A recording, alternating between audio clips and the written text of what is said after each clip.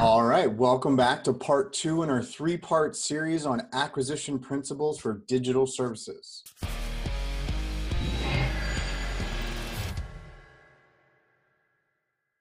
But first, good evening, Agile acquisition enthusiasts. Welcome back to the Underground Digital Tiki Bar. It's Friday night, and that means it's time for another episode of Agile Acquisitions and Alcohol.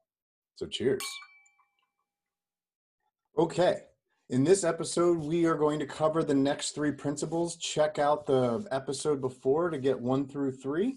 In this episode, the first one that we're going to talking about is buying design software and build software as a repeatable process, or as I like to say, buy the repeatable process for the delivery of functional products. So here's what we're talking about, understanding what the actual requirements are.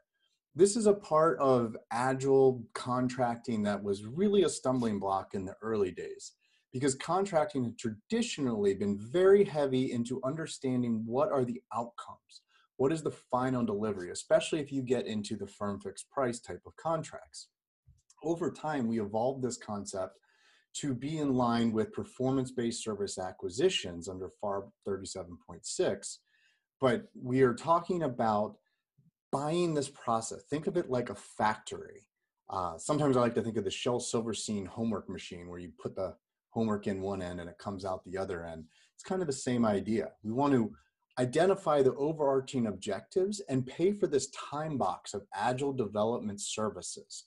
So you have these ceremonies and behaviors and capabilities that go into every aspect, all culminating into what we call a definition of done. And that definition of done is the determination of whether or not you have a functional product. It's very important that stakeholders wrap their heads around this concept and don't attempt to hold the vendor accountable for like velocity or the number of story points they're going to complete in each iteration, because that's very hard to predict and it actually drives some disincentives when you're always working towards a specific number. Instead, what are you getting? Think of quality versus quantity.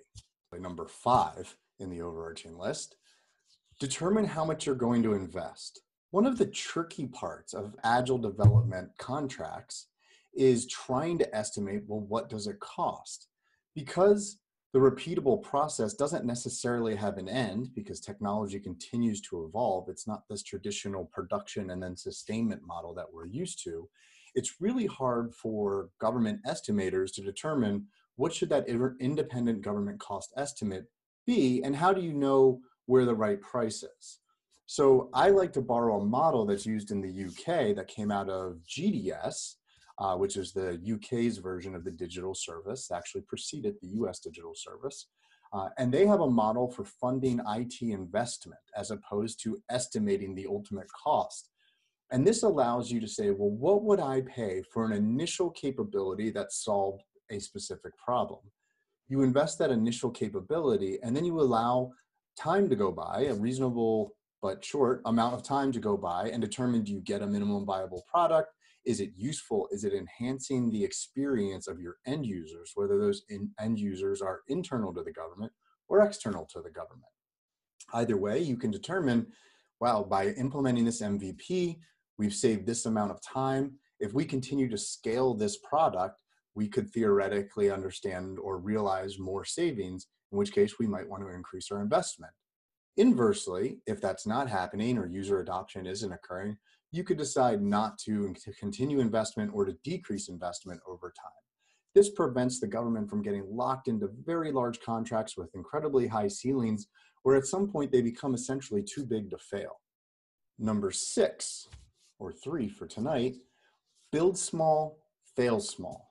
Use the iterative process and FAR Part 39.1 for modular contracting, and iterate, but build and invest in very small MVP basis, and then continue to roll contracting timelines and overarching periods of performance as the project continues to scale over time. The idea of building small and failing small means you're not going to ever over leverage or over commit yourself to a project, again, where it gets too big to fail because you've now sunk hundreds of millions of dollars before you've realized that it's not going to deliver functionality. One of the challenges in government contracting is we tend to think of overarching systems as the entire solution. But oftentimes you can replace layers or capabilities or deliver new functionality that might have otherwise been incorporated into the overarching system in small bite-sized pieces.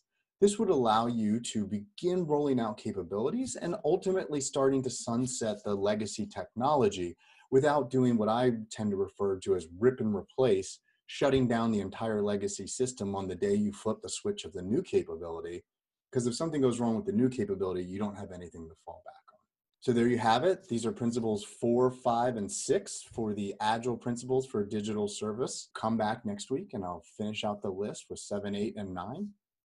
And until then, cheers.